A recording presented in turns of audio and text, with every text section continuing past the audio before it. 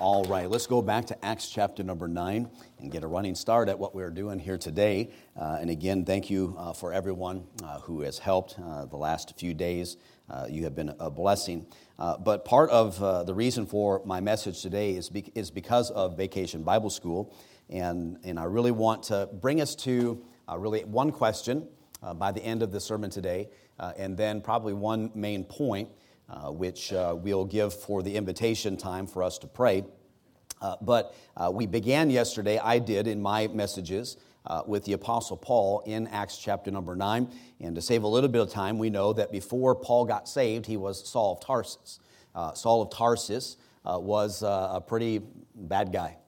And he was great in the sense that he had a heritage, he had a history, he was a Pharisee, he's of the tribe of Benjamin, and as far as pedigrees go, the Apostle Paul had a great pedigree.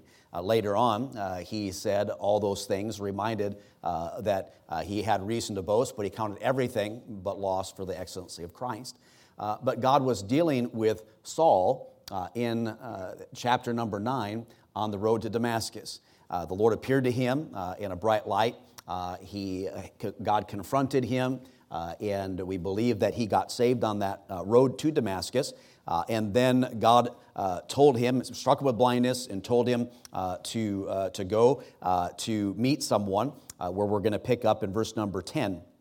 It says there in Acts chapter number 9, verse number 10, "And there was a certain disciple at Damascus named Ananias, and to him said the Lord in a vision, Ananias, and he said, Behold, I am here, Lord." It's always good to answer the Lord when the Lord is calling. And he says, "And the Lord said unto him, Arise and go into the street which is called Straight, and inquire of the house of Judas for one called Saul of Tarsus, for behold, he prayeth, and hath seen in a vision a man named Ananias coming in and putting his hand on him, that he might receive his sight. Then Ananias answered, Lord, I have heard by many of this man how much evil he hath done to thy saints at Jerusalem, and he hath authority from the chief priests to bind all that call on thy name." Notice what it says, verse 15, "But the Lord said unto him, Go thy way, for he is a chosen vessel unto me, to bear the name, my name before the Gentiles and the kings and the children of Israel." So Paul gets converted, struck with blindness. He's carried by some other people that went with him. And God showed this man, Ananias, in a vision that he is to go and meet Saul. And Saul had a reputation. Everybody knew. In fact, everybody knew why he was coming to Damascus. It wasn't a newsflash to them. He was coming to persecute Christians. That's what Saul did, killing them, torturing them. And he was a murderous man. And not only, it was just common knowledge that was the case. So Ananias had a little bit of apprehension to go and meet. If you knew somebody wanted to kill you, and then you had to go meet them, then that's some dangerous territory. But he said, I've told him to come, and he gives the vision to Ananias, and he says, I showed you to him in the vision. And he says, hold on, this guy is a bad guy. And God says, hold it. He is a chosen vessel for me. In Galatians, in chapter number 1, we won't go there for sake of time, but there the Apostle Paul says that he was separated from his mother's womb to preach the gospel. I believe that God knows us before he forms us in the belly. He knew us, that God has a purpose and a plan where his workmanship created in Christ Jesus unto good works. God's foreordained, predestined that we be conformed to the image of his Son. There is a plan that God has for me and for you. He had a plan for the Apostle Paul. So all that time that Saul was doing things and persecuting the church, he did it in ignorance. God saved him, but it's revealed in the Bible that God understood and knew and had separated him. God has a plan. That's why when he writes, Paul in Romans 8:28, that all things work together for good, it gives us perspective on that. Your past, no matter how checkered it might be, God can use it for his glory. He uses that to prepare us. God doesn't make mistakes. I got saved when I was 14, but the things that happened in my life prior to being saved, I always say BC, before Christ, all the BC things that happened in my life, God used them to form and mold and shape me into the person that I am today. So I have the scars of sin in my life, and I understand all of that. But I'm thankful that God allowed me to go through the things that I went through so that I can help people that maybe are going through the same thing. So he said, hey, I want you to go and meet Saul. He says, time out. He's a bad guy. God says, don't worry about it. I've called him, and he is a chosen vessel unto me to bear my name before the Gentiles. Now turn back with me, if you would, to 2 Corinthians in chapter number 4. And we think about, maybe tonight as well in the message, I'll be talking about different vessels and what we are and how we're to be a vessel that's fit for the Master's use. But I want to look at this passage. In verse number 1 of chapter number 4, remember, Paul is speaking to a carnal church. Some had repented. They were pretty messed up. The church at Corinth was basically a church that was made up of saved slaves in that time, and artisans in the area, and they weren't the cream of the crop of Corinth. And what is funny about that, at least to me, I find it funny, is that in chapter number 10, let's move over there just real quick, keep your spot there in chapter number 4. In chapter number 10 and verse number 10, right, there we go. The Bible says this, it says about Paul, verse 9, says, that I may not seem as if I would terrify you by letters, for his letters say they are weighty and powerful, but his bodily presence is weak and his speech contemptible. All right? So kind of the riffraff at Corinth, we're saying about Paul, that he writes these letters, and these big, strong, powerful letters, and has the right things to say, but when he shows up, he's just a weakling. And his speech is contemptible. Next he goes, I'm going to come and my demeanor is going to match my speech, and he kind of puts that out there. But you have saying, basically, Paul is an embarrassment.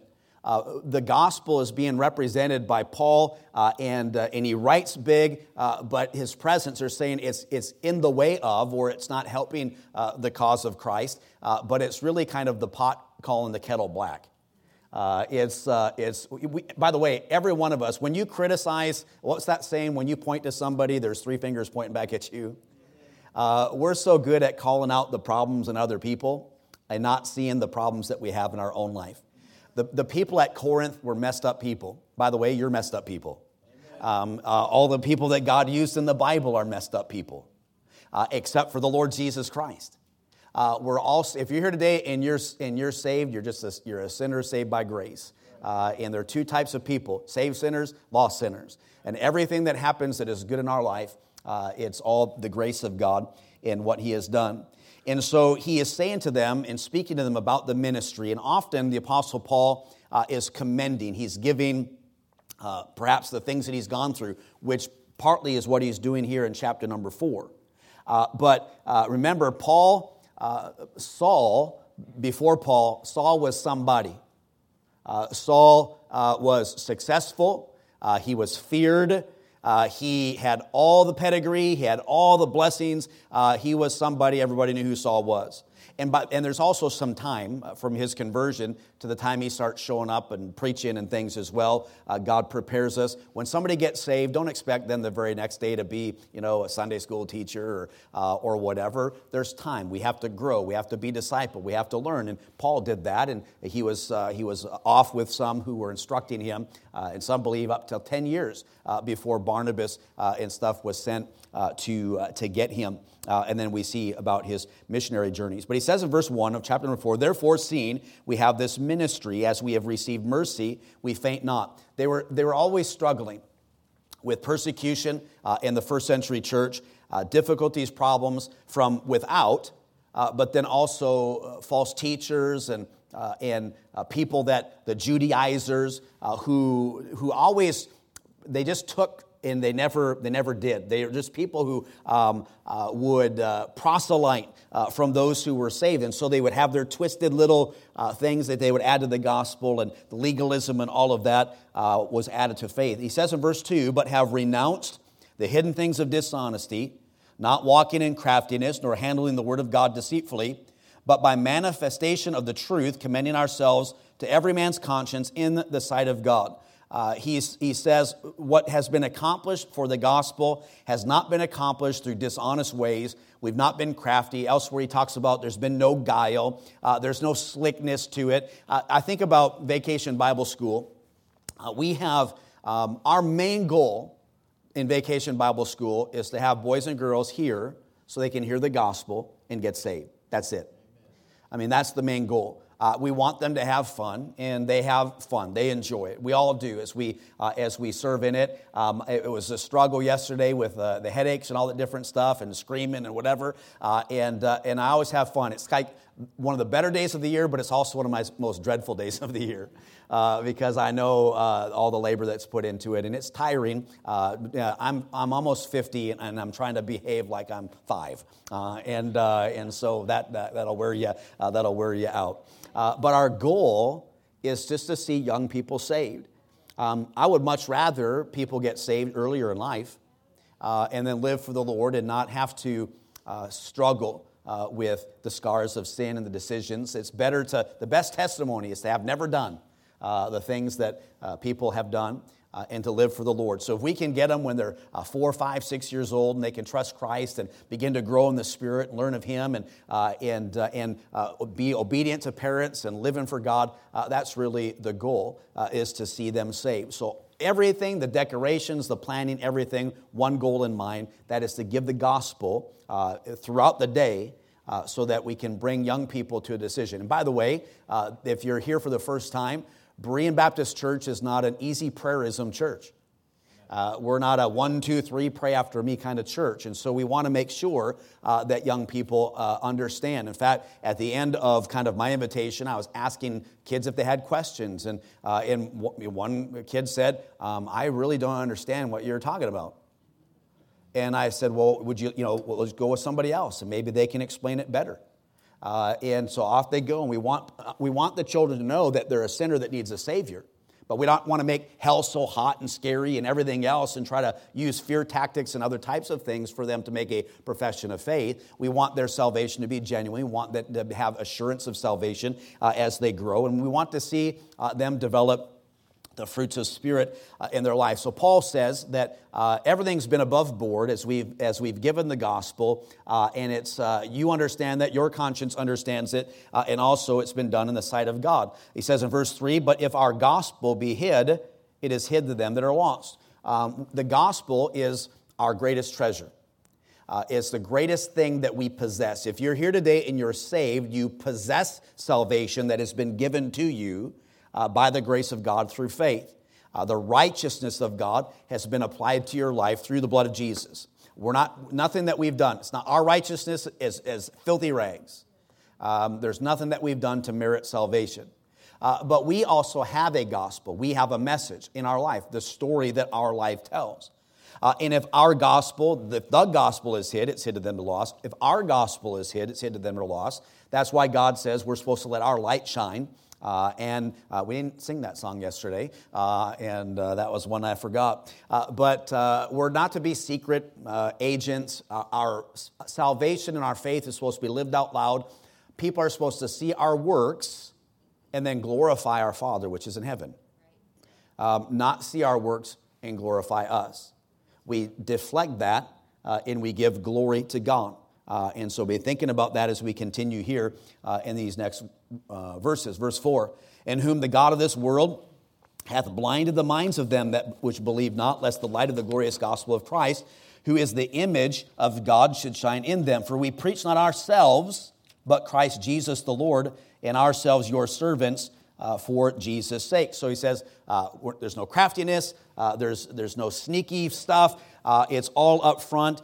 It's the gospel. We're not hiding the gospel of Christ, our gospel to you. In fact, he'll tell people all through the New Testament that you know how I am. You've seen what I've done. It's all out in the open. I've loved you. You're my joy, my crown. The more I love, the less I be loved.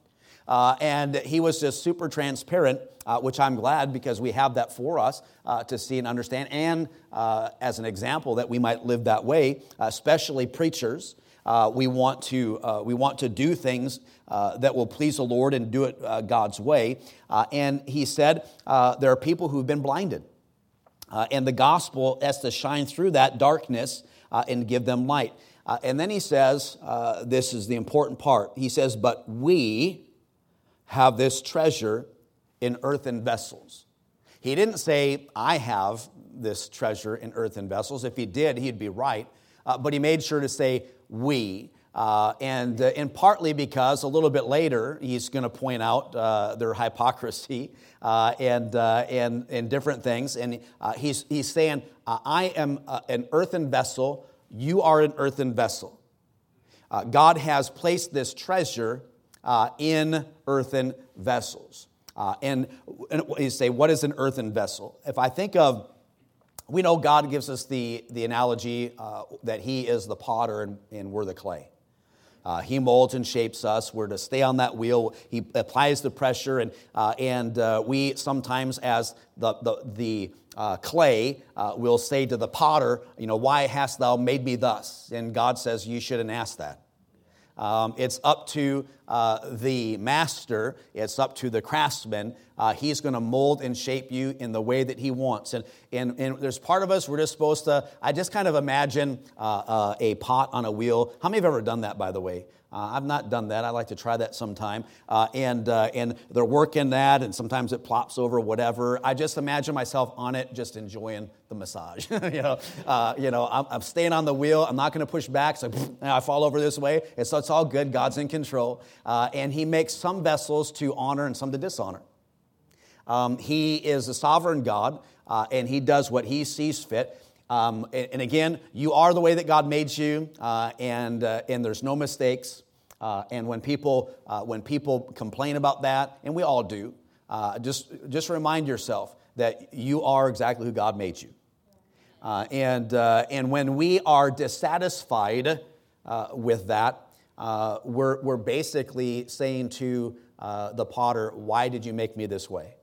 And it's probably one of the most dishonoring, disrespectful things that we can do. I know we struggle. Everybody does at times with different stuff and self-esteem and looks and whatever, all of that. But please remember, God makes no mistakes. He made you a boy. He made you a girl. Amen. He doesn't there's no oops, and you're something else. God is in control of all of that. He says we have this treasure in earthen vessels. Remember, all the Bible written for us, not all the Bible written to us. As he's talking to first century Christians about earthen vessels, they knew exactly what he meant.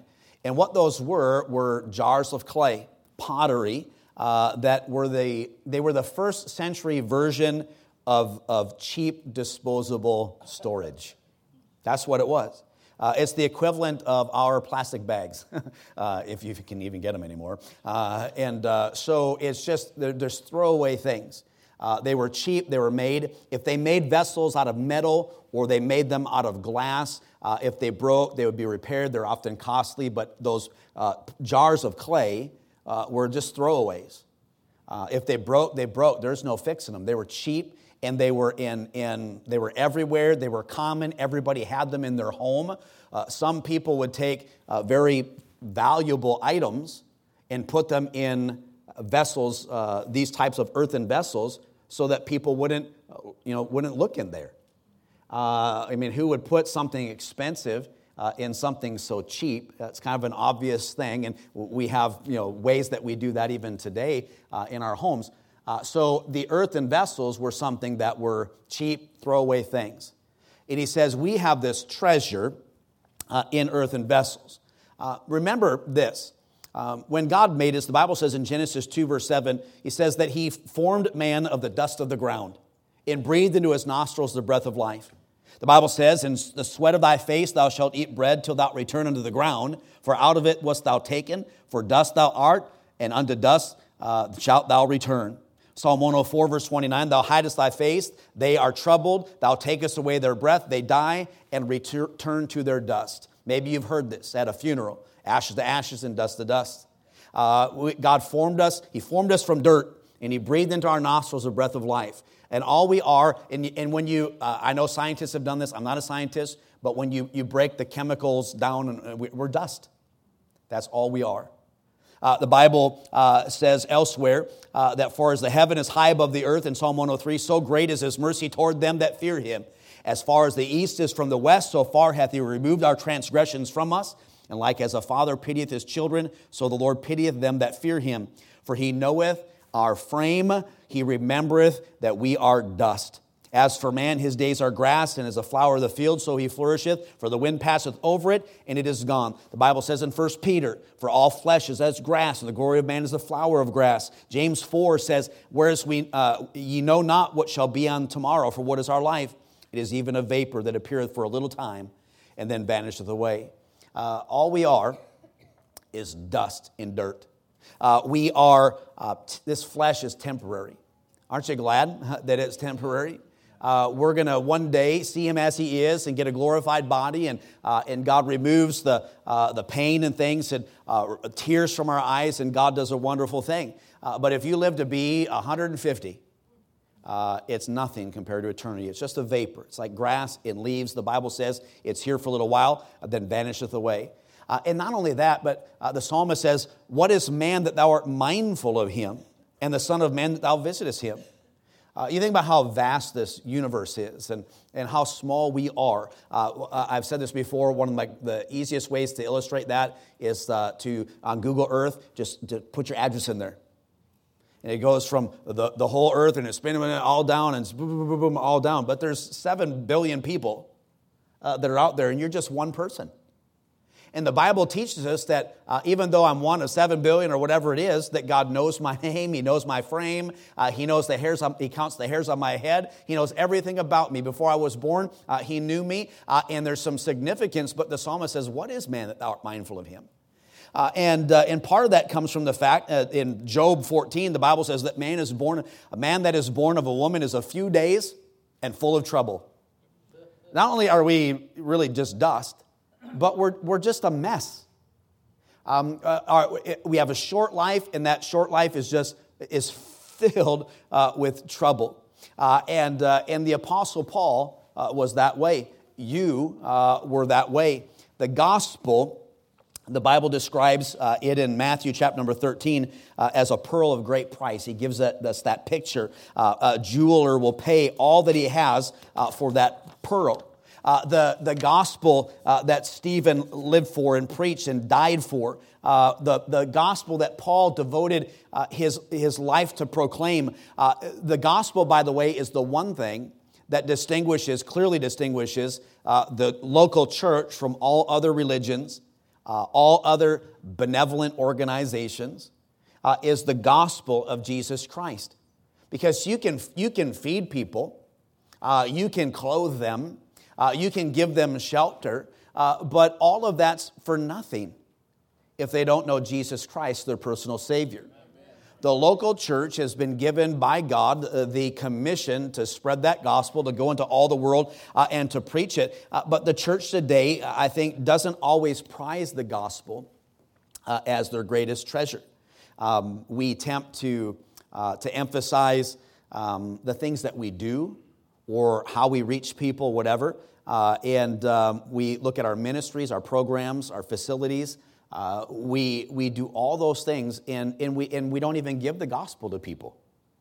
There are churches in beautiful buildings, and by the way, even in other religions and denominations, things laden in gold and fancy and all this different stuff, and all the money that's spent, and they won't give the gospel to people in their services today.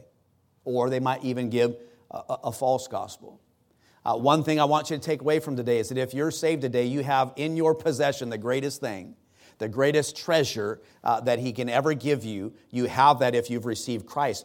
But that greatest treasure is in an earthen vessel.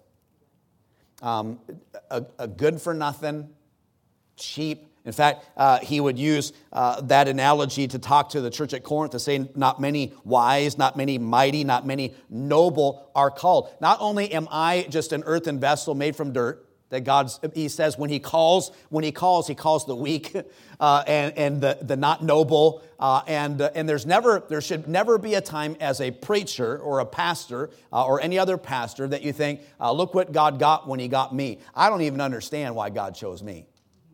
But He did. And he had a plan for me. If I look at the scriptures and what we have described about the Apostle Paul, God ordained a lot of things in my life to make me and form me and fashion me as the potter does the clay. And so I'm thankful for that. I don't regret it. I don't look back and bemoan the things that I've gone through. If I needed forgiveness, I've asked for forgiveness, and I've tried to move forward. I've tried to grow in grace and in sanctification and separation, and try to live for God, not to get saved, but because I'm saved, so that I could serve Him. It is the greatest possession of the gospel. This Corinthian church, as I mentioned, were a bunch of messed up people. Paul himself says, I am an earthen vessel. He described himself as the chiefest of sinners. That he, if it weren't for the grace of God, would be a castaway. He all the time was showing and displaying to those around him that he didn't deserve. He was probably haunted by his past. How many people in here have killed somebody? Hopefully nobody raised their hands. Maybe in military, I understand that. But some of us, think of what he had done. And to realize that that he was doing it, by the way, when he did that, he was doing that in the name of God. To find out that he was mistaken. And all that blood that was on his hand, he had a past that probably haunted him, that he thought about all the time. He was crippled by his own inadequacies. He had a thorn in the flesh, the Bible says, and he was continually challenged by a never-ending struggle with temptation. He lays out in the Bible, and he says, you gotta live in the Spirit and not in the flesh. And you got to put your flesh under subjection and trust in the grace of God. Don't put yourself, make no provision for the flesh to fulfill the lust thereof, and abstain from all appearances of evil. He was somebody just like you, just like me, who was inadequate. He was an earthen vessel. But the church today, just like the church then, is still very earthen. It's crippled by a lack of commitment. It's crippled by division. It's crippled by carnality and worldliness, and the ministries of God are weak and susceptible, and all of us to burnout and moral failure, just on and on and on. We have this treasure in earthen vessels. Now, here's what I want us to understand. Here's the first question. The first question is, do you have that treasure? Today, as you sit here in this church, have you asked Jesus Christ to forgive you, realizing that you're a sinner that needed a Savior, and accepted the gift of salvation by faith and trusted in Christ? Do you have that treasure? That is the biggest decision you can make in your life. We wanted to explain that to young people yesterday, that this is an important decision. I don't think they should take it lightly. I don't think you should take that lightly. But again, we're here today at this church, and it isn't just to provide for you a social club. It isn't to provide for you entertainment. That's not why we're here. We're here so that people can be saved. We're here that saved people can be edified and to go out and be used for God to find and make more saved people. That's why we're here. But God's using broken, messed up people. Now, but He says for this purpose, look at verse number 7. But we have this treasure in earthen vessels. Why? That the excellency of the power may be of God and not of us. He goes on to qualify that in these next verses. And if you've read these ones before, we think of, like I had a message in here, I'm concerned, not distressed, confused, not depressed, crucified, not deserted, cast down, not devastated. And preach to the point that we're all going to have difficulties in our life, but we have power through Christ to be overcomers, to have victory. And that is true. But what he's saying in this context is that when we have persecution and we're not forsaken or we're cast down, it's all because of the glory of God and the power of God in our life. There's nothing that we're doing that merits any of it. It's all God. Now, we had all kinds of helpers very talented people, artsy people, right, who can make all these things. And like this train here, it's all cardboard and whatever, and they put a lot of work in it, made working lights and different things. There's actually working steam that comes out of this, but it's great for Vacation Bible School. But I don't want any videos of us having smoke, in a service on a Sunday. But this took a lot of work, and a lot of creativity, and there were many ladies that worked on that, and painting and doing all that, the scenes, and I've already mentioned Autumn, I've mentioned Amanda, and there's so many that came. We had new members. As Jackie was here, spent a couple days doing that. There were people throughout the night. The Goodmans had come Saturday, and we're here late. Some of them, Shane and Chanel and Miss Autumn, and probably Braxton, I think, was here till like 5:30 in the morning. And here's what I'm trying to say is that when it comes to Vacation Bible School, there's a lot of people that work hard, and they use their talents and their gifts for the Lord, and it's a labor of love. And I'm truly thankful. I said it even last night on the internet. I'm thankful for all that. And I just sit back and watch. Like last year, we just showed up like the night before. We were out of town and we come in. And then so I just dress up in whatever costume they give me and act a fool 2 or 3 times during the day and have fun. But I don't do any of the work leading up to it. And tonight, by the way, we are going to need to tear all this stuff down after church, and I'm going to have to bail and to go because I've got to go to Mount Vernon this evening, and so I'm not even going to help clean it up. But my point is this: talented people using their talents for the Lord, their gifts for God, to accomplish something for it. And when people when they see the sets and they see the stuff. We post pictures on there, but man, that is great. And when they do that, they basically say that you, us, me, or us as a church, go all out, or we do so much. And thank you for the things that you do. I enjoy working with the kids, and I can be a big kid, and there's some effectiveness that comes from that, and I enjoy that. Teachers that are here, taking the Word of God, people, everybody working together to accomplish it. Made all kinds of games. There was just so much that went on, and it's good for us to be thankful, to tell people that we're grateful for what they've done. But here's the point. When it comes to glory, we have to make sure that we put the crown on the right head. And I'm thankful that several young people got saved, but we didn't save them. We labored, and we were tired, and we were working, and there's probably times like, oh, this is so much. And we're doing a lot. And then you're like, I hope kids come. And so really it's just working and laboring and just trusting that God would give the increase, because we can't do anything to make sure that happens.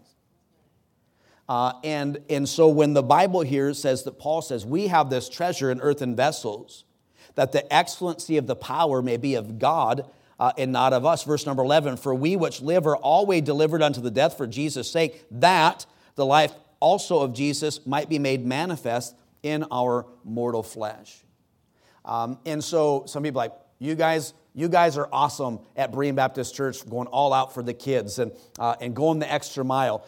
And there were people who went the extra mile in the decorations and all this stuff and all the work, and it's still not over. But I want us all to understand, myself and you, that all the glory goes to God. Amen. We have to always put the crown on the right head. By the way, the Bible says, Paul said too, he said that the spirit is willing, but the flesh is weak. He says we know what we ought to do, and then we don't do it. He says even the ability, the willingness to even show up and do it is all the grace of God. Left to ourselves, we wouldn't show up. We would find other things to do instead of serving the Lord. But we got to give glory to God. So 2 things that we're going to do today, and I'm done here. The first thing is the question: are you saved? Do you have this treasure? the gospel, salvation? Do you possess it? That has God given that to you by faith in grace because you've said, God, I'm a sorry, sinful person, and I need you to save me, forgive me, and save me. I hope today that you have that treasure. But maybe you're here today. Yesterday is kind of like we get down towards, there's a lot of relief at the end of the day. And I'm up here and names are being called out and parents are picking them up. Everyone there's pressure, right? You got to have them. You're here and you got to watch them. You got to make sure. We had an ant problem. We were rolling around the grass and one little kid got like bazillion ants all over him. And I, it's like, I got ants in my shoes. And I'm like, you got uncle in your other one? I mean, I don't even, I'm trying to be, but it's like serious. She had like, I don't know how many, like hundreds of ants all over her. It's Vacation Bible School. Rub them off and keep going. But we're responsible for them. And at the end of the day, it's like, okay, all the kids that came are back with their parents. Everybody's safe. The things are done. Stuff is just, whew. And then we just go like, man, we did good. That's the temptation. It's like we worked hard. We did this. It's like God didn't make these. We made them. I taught this, whatever. I got to. And we get in the way and we forget that we wouldn't even show up if it weren't for the grace of God. So do you have that treasure? Number 2, would you just thank God today by prayer or in prayer and put the crown on the right head? And give him the glory for what he's done. And by the way, when somebody says, hey, you're awesome, just remind them, I'm not awesome. God's awesome. Amen. God did that. Praise the Lord. It said, I really enjoyed that song. Praise the Lord. Pastor, I really enjoyed that sermon. Praise the Lord. You guys just go out for Vacation Bible School. Praise the Lord. Yes. God is good. And let's put the crown on the right head today and just thank him for the 6 souls that got saved and for the ability to serve him. Would you do that? Let's all stand.